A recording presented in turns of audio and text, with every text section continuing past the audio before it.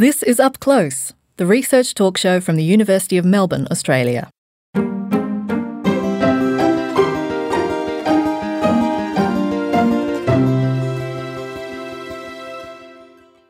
I'm Eric Van Bemmel. Thanks for joining us. Marijuana users have been catching a break lately in parts of the world where old laws prohibiting cannabis use are undergoing review, being softened or rolled back entirely. As political momentum builds toward further decriminalization or outright commercialization of the once evil weed, what is the state of the science regarding cannabis? It turns out we're still learning about marijuana and the spectrum of positive uses that some of its active ingredients appear to offer us. From cancer patients to epileptic children to people in chronic pain, possibly to those suffering post-traumatic stress disorder, and to others, marijuana has been shown, or at least holds promise, to yield considerable therapeutic advantage. Alongside a fuller understanding of the pluses, however, there's continuing research into marijuana's minuses, particularly for developing brains. To give us a clinical researcher's view of the pros and cons of cannabis as we know them today, we're joined by Professor David Castle, Chair of Psychiatry at St Vincent's Health and the University of Melbourne. David's clinical and research interests include cannabis abuse, schizophrenia and related disorders, and bipolar disorder. He's a highly cited researcher who's published over 500 papers and co-authored or co-edited some 20 books. Most recently, Marijuana and Madness, a book which looks at the broad range of issues on cannabis use and mental illness. David, welcome to Up Close. Thank you so much for having me. Now, David, we live in an era in which cannabis is still largely prohibited, seen as immoral, but that hasn't always been the case, has it? Well, cannabis has been the most widely used illicit drug in the world for many, many years, hundreds, if not thousands of years. People have tended to use it mostly for its sort of soporific effects. And as you've indicated in your intro, there's some other psychotomimetic effects. And also, increasingly, we're understanding some of the effects on developing brain in particular, and especially of very high-potency cannabis. So if we look at the very long history and trajectory of cannabis use, I think that we need to contextualize that was using mostly natural plant product, which was relatively benign in terms of its psychotomimetic. And by psychotomimetic, I mean the ability to induce psychotic symptoms in individuals. Those effects were much softer than more recent cannabis, which is grown hydroponically, and certain strains, which are really very, very potent. Before we look at the cannabis plant and its effects in some more detail, let's look at the cannabinoid properties of the human body. Researchers now know that the human body, and I guess other mammals, produce endocannabinoids. Can you tell us what they are exactly and why they're in our body? So there are two main systems, cannabinoid systems in the brain. One is mediated by a receptor called the cannabinoid CB1 receptor, and the other is mediated by a receptor called the cannabinoid CB2 receptor. The CB2 receptor is largely in the body and related to immune systems, so it occurs in the spleen, for example. There is some central nervous system expression of that receptor, but the most important one, or the one in which most of the psychiatric effects pertain, are through the CB1 receptor, cannabinoid CB1 receptor. And there is a naturally occurring substrate for that receptor, and that's called anandamide, which comes from the Sanskrit word for bliss, which I suppose speaks to some of the soporific properties of cannabis. Now, this endocannabinoid system in the human body was only really discovered quite recently, something like 20 years ago. So THC, which is the tetrahydrocannabinol, which is the psychoactive property or moiety within the cannabis plant, and it's a very complex plant with thousands of chemicals in it, of course. That was synthesized in the 60s by a chap called Raphael Meshulam in Israel.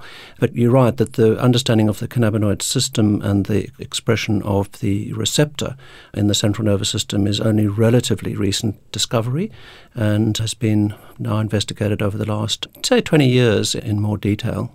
And it seems that the one plant on Earth that produces a similar compound that hits those same receptors is marijuana. That's correct.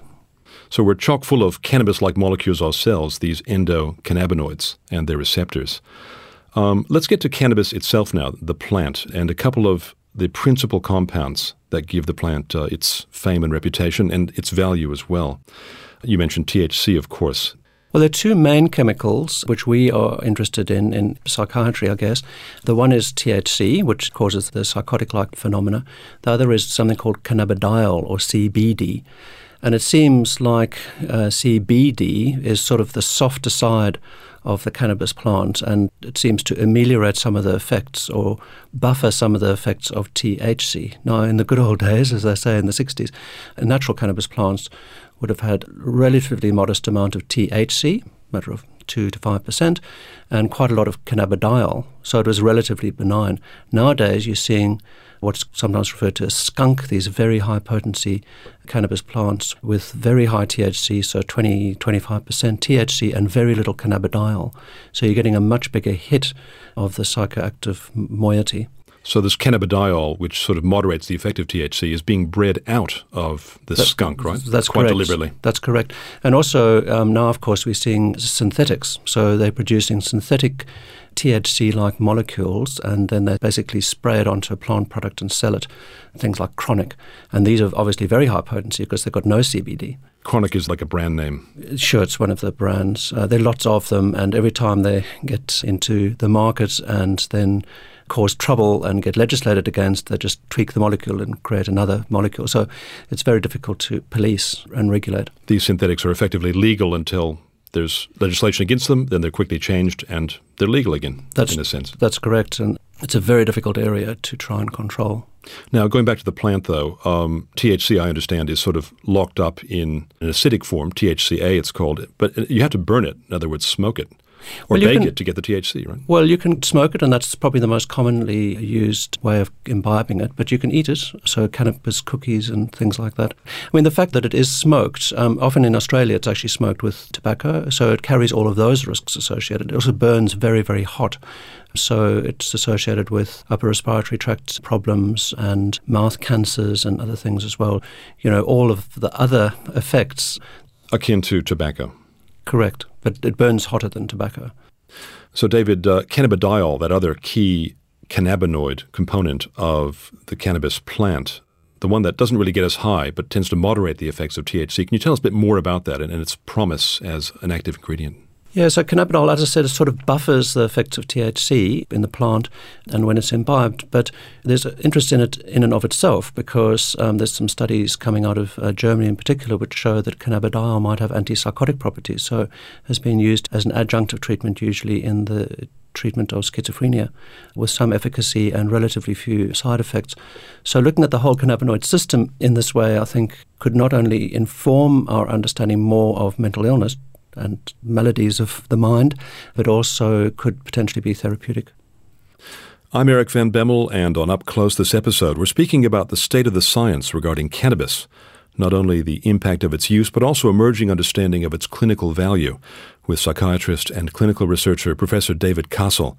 Up Close comes to you from the University of Melbourne, Australia. David, turning to some of the important medical issues that come about from sustained use of cannabis, particularly on the developing brain. Can you tell us what we know about that these days?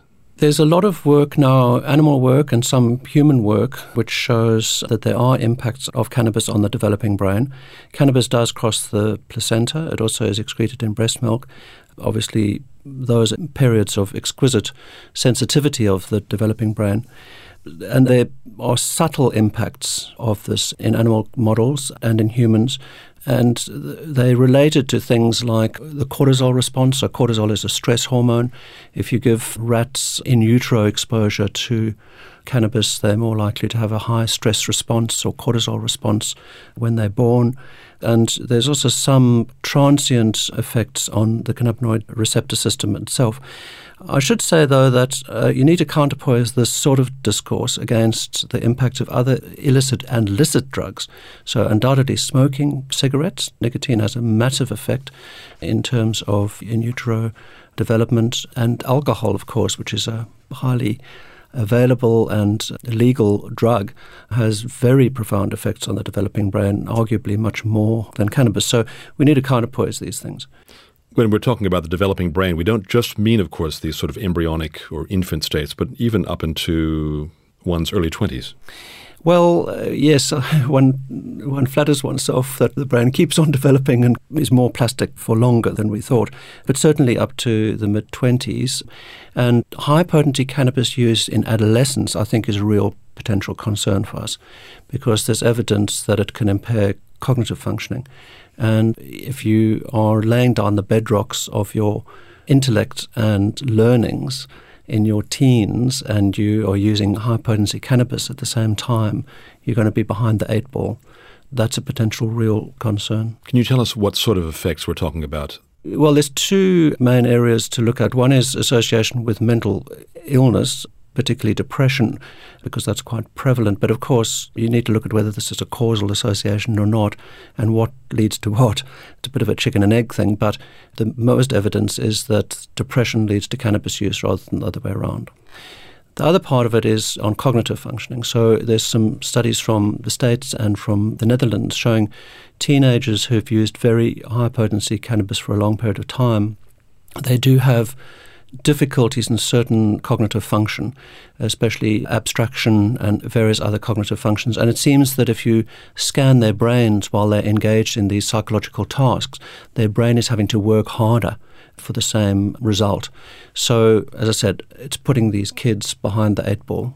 We're not talking about when they're stoned. We're talking about when they're not stoned. Yeah, when you're stoned, of course, your ability to function cognitively is undoubtedly impaired and your short-term memory is impaired, but that's during intoxication. Here we're talking about longer-term, more enduring effects. The other thing, though, you do need to bear in mind with all of these investigations is that often there's comorbid problems associated with other drugs as well. So cannabis use exclusively, especially heavy use, is relatively unusual. Usually people are also smoking cigarettes and tobacco, usually also using alcohol and potentially other drugs. The other thing is that you've got to be aware that cannabis, if you're a heavy user, sits around in your brain for a very long time because it sits in the fat in the brain. And, how long? Well, up to a month, actually. So that if you were to be a chronic heavy user, you could be still excreting THC in your urine for up to a month after last use. So if you really want to assess whether there's enduring cognitive problems associated, you've got to wash people out for about 28 days. So it's difficult with the comorbidity, the use of other drugs perhaps or mental illness, to tease out just what cannabis, the effect is. Very difficult. There's some work, in fact, from our own university showing that chronic heavy users of cannabis do have some subtle abnormalities in terms of brain structure, also brain function. But this is relatively small effects. And again, putting it in context, if you looked at somebody who was a heavy user of alcohol for their whole life, their brain would be much more impaired, both functionally and structurally, than people who'd used cannabis. That's not to say cannabis is totally benign in this regard, but just to put it in context. Sure. David, outside the scientific community at least, I'd say that opinions divided on whether cannabis is addictive or not. What's your take? There's no doubt that it's addictive. By addiction, we generally mean dependence, which means that you become somewhat tolerant to the effect, so you need more and more for the same effect, and also that you get a withdrawal. With cannabis, you don't get so much the tolerance, and I think that that's partly because chronic heavy users have a sort of plateau of it in their system all the time, sits in the fat in the brain, and you sort of top it up with every other exposure. So you don't get so much tolerance. In fact, a lot of heavy users say they learn to use it very effectively. What you do get, though, is withdrawal. It's not nearly as dramatic a withdrawal as something like nicotine, but it certainly occurs. Some of what we see in mental health units, because a lot of people coming into acute mental health units have been using cannabis, some of what we see and interpret as psychotic symptoms or agitation or anxiety is part and parcel of a cannabis withdrawal syndrome, as well as ongoing psychotic symptoms. Doesn't addiction also require there to be some impact on life or on relationships? There's no doubt that cannabis can have a massive impact on people's lives. There was a lot of interest in the so-called amotivational syndrome. If you give people heavy cannabis for a long period of time, you decrease their motivation. They become very apathetic. There's some nice experiments where they gave people a reward-based task. When they gave them cannabis, their interest in pursuing the task to get the reward, be it financial reward or other reward, just diminishes. So it sort of becomes a couldn't care less sort of attitude. That's certainly well described, and that can impact on your life. Also, unfortunately, cannabis also not unusually leads to other drug use. There's a lot of debate about it as a so-called gateway drug, and there's some neurobiological evidence that it primes the brain in certain ways, especially if it's used early and in high volume. And the other way in which it can impact on life in general is when it leads to depression, leads to psychotic symptoms, and especially in those people who are very vulnerable to psychosis. It can also have all the other effects associated with addiction, which include spending more and more of your money on it, it becoming more and more the most important thing in your life, and pursuing it relentlessly and without regard for other things in life. And neglecting one's relationships to some extent. Absolutely, yeah. You talk about psychosis. Can it induce something like schizophrenia? Well, we need to be careful here because schizophrenia is a serious mental illness.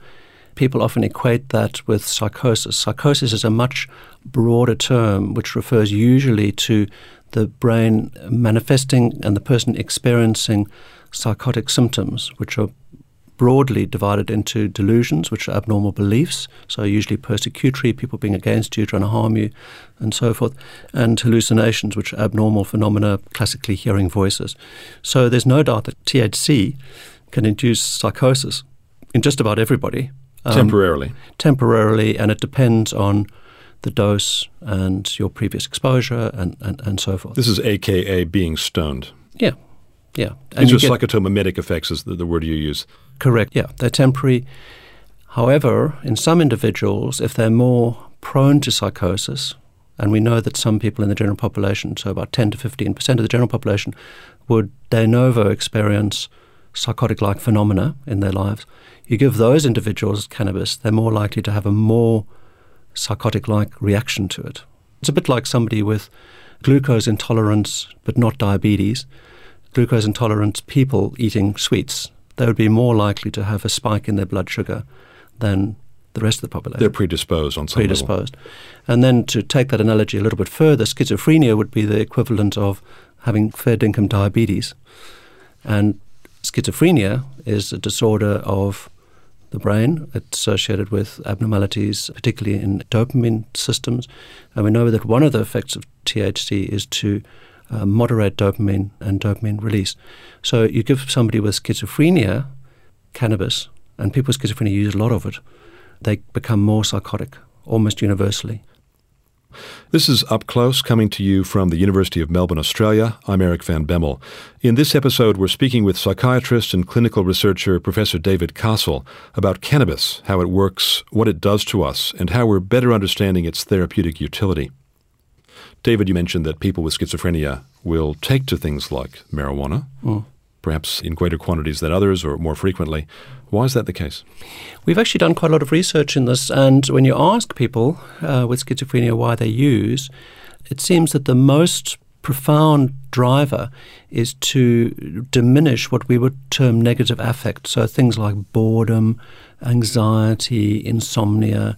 These sorts of quite general reasons for use, which are actually similar to why people in the general population use. But people with schizophrenia, unfortunately for them, have more of this negative affect, partly because of their illness, sometimes also because of some of the medications we use, which make them have these feelings. So that's mostly what drives use. There's also some social conformity reasons.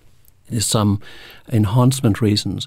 But it used to be put about that it was to self-medicate, and people don't self-medicate the positive symptoms of psychosis like delusions and hallucinations. Most of them recognize that cannabis actually makes that worse, but they're self-medicating the sort of negative affect symptoms, and that's really important therapeutically.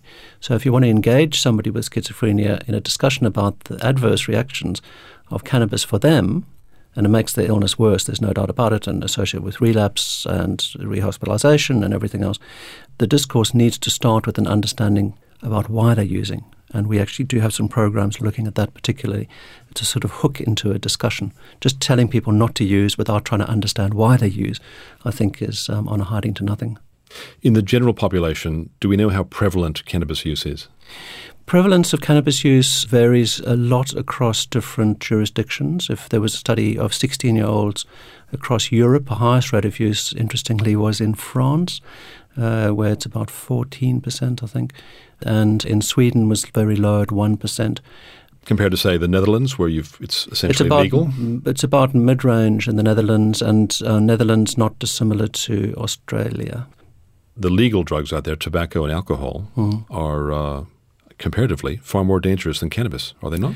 Well, our government has actually done very well with regard to reduction in cigarette smoking. So we're down to about 15% in the general population, which is actually very good. We still have a big problem with people with mental illness smoking cigarettes. About half of the cigarettes smoked in Australia would be associated with mental illness, and about 70 to 80% of people with schizophrenia smoke cigarettes. Again, probably driven by cognitive and other problems associated with the illness. But alcohol is a massive problem. And, if you think about it, you go to a football match, kids with you at your football match, everyone's drinking, and also they're advertising alcohol. Alcohol is so available, and alcohol is a nasty, nasty drug. A lot of people can use it in moderation, reasonably, but a lot of people can't. And most of the violence and aggression which we see in the streets on a Friday night are not due to cannabis. It's due mostly to alcohol, and then increasingly crystal meth use as well. So, and road fatalities as well. Yeah, they are implicating cannabis in some of the road fatalities too, but as it happens, although cannabis acutely intoxication does impair your ability to respond effectively in a driving environment, people are actually rather more aware of this and will tend to slow down or take aversive action. Alcohol has the opposite effect. It makes you sort of more, as I say, face the traffic with confidence, and you go out and you tend to speed and you tend to be more likely to jump red lights and so forth. And of course, speed or crystal meth is one of the variants. That really leads to very bad driving behaviours. Does it? Oh, absolutely, because you're all sped up and revved up. And I mean, the scariness of thinking about how many long-haul truck drivers are using variants of amphetamines. To stay awake on the long haul. Yeah. In the United States, annually, 560,000 people die from tobacco and alcohol, if we group those two together. We don't really have any figures on cannabis-related deaths, do we? No, and it's difficult to tease apart because, as I said, cannabis use is often associated with other things, tobacco, smoking, alcohol, and so forth. But the other side of this, which I haven't spoken all that much about, is the medicinal uses of cannabis. You alluded to this in your intro, and I think it's a bit unfortunate that this drug, which has very profound effects on the brain and can undoubtedly be useful medicinally. So you mentioned pain syndromes, nausea associated with cancer, spasms associated with multiple sclerosis. These are horrible for people, and for them to be able to use cannabis in a medically controlled way, I think is something which we really should be exploring with a much more open mind and not be as distracted by the potential adverse consequences associated with the mental illness problems. Does medical marijuana actually present a credible alternative to conventional drugs for these various applications? Oh, yes. We use drugs like opiates, which are highly addictive, and cannabis could come into the mix in a similar sort of controlled manner, in my view. The other thing which is not spoken about all that much is the environmental benefits of cannabis. So you can breed strains of the cannabis plant which has pretty much zero THC. As they say, you can smoke a whole field of it and all you'll have at the end of the day is a headache. It's very easy to grow. It doesn't take much rain to make it grow. It can be a substitute for wood chip and various other things. So hemp. Yeah, hemp clothing, it used to be example. used for all sorts of things, and soaps. All the sails in the world used to be made out of hemp. I think it's rather tragic that we're logging old-growth forests and making wood chip out of trees when we could be potentially growing cannabis in a controlled manner, cannabis without any THC, and using that instead. David, as I indicated earlier, cannabis is being decriminalized or fully legalized, commercialized in parts of the world. We're seeing in the United States in particular, recreational use is now legal in 4 states. That will probably grow. Medicinal use is legal in 23 more states. There are marijuana startups. There's now Willie Nelson and Bob Marley branded, trademarked marijuana ready to go for when this commercialization hits big time. I guess that leads to the question, if it's going to get easier to become normalized in society, are we going to see more cannabis use? Are we going to see addiction perhaps skyrocket? Well, I wouldn't like to see a situation in which we advocating cannabis use to people in the sort of way in which you are indicating might occur. But if we take a step back from that sort of free market tiering, if you like, and profit making, you could again make the point certain foodstuffs are extremely bad for you but are marketed and readily available. Alcohol, as I said, very strongly marketed. Again, I think there needs to be more consistency of approach around these things. We should probably respond to this sort of question by looking at the experience in other countries. So Netherlands is the obvious example. And there wasn't, a massive increase in the use after it was made more available. And it's made available in a fairly restricted manner. You also know what you're getting. So if you go into a coffee shop in the Netherlands, you would know what you're getting, and you know how much THC and how much cannabidiol is in the product which you're getting. It carries all the health warnings and all this sort of stuff. And it seems that there might be some benefits to that in not leading people to get involved in a sort of underclass of drugs and illegalities, which can often, if you score in cannabis, you can also be introduced to other drugs. Whereas if it's a more controlled sort of environment, you can get away from that potential risk to some degree at least. Also, it could be, as is the case in Australia with tobacco, very highly taxed and regulated, and there obviously should be this, to my mind anyway, the same caveats around its use, certainly as a smoked product, that you can't do that in public places because you've got passive smoking and all of those issues which go on. People need to be very aware of the potential risks associated with cannabis use, as they need to be aware of the potential risks associated with alcohol. And we don't do that well enough, I don't think.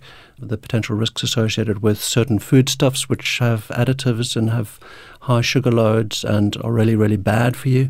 I think that we need to be much more pushing public awareness across the board with regard to these things, rather than having very mixed approaches where some things are vilified, like cannabis, and other things are actively promoted, like alcohol. And alcohol is a nasty, bad drug when it's used in excess. It really is. We've got now a sort of a chance, now that we're on the cusp of fully liberalizing it, if trends are to continue with cannabis, to get the social engineering right, where we haven't perhaps in the past with junk foods and alcohol. Just finally, David, cannabis research, it's ongoing, obviously. There's some promising stuff out there. I've read recently in Spain they're looking at the potential of using cannabinoids to retard the growth of brain tumors, for example. Canada's considering a clinical trial on testing medical marijuana for military and police veterans with PTSD.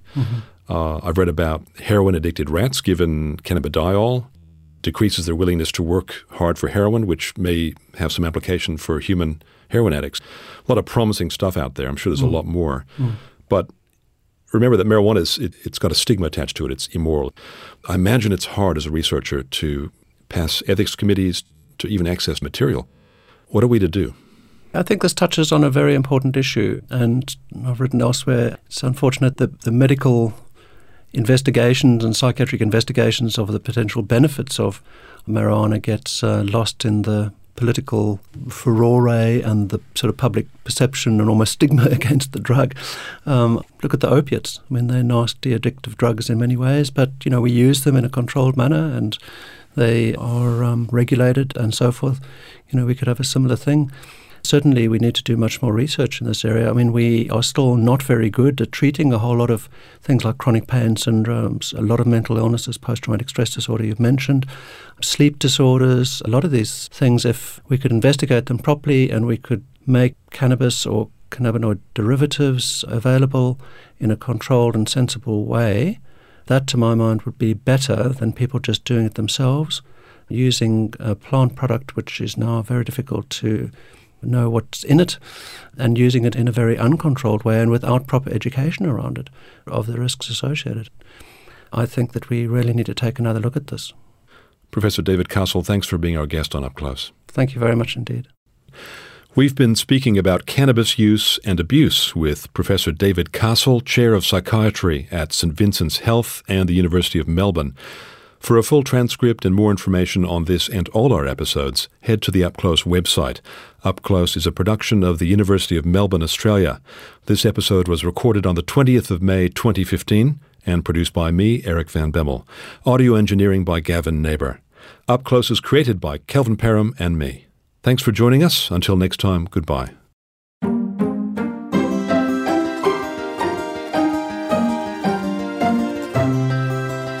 been listening to Up Close.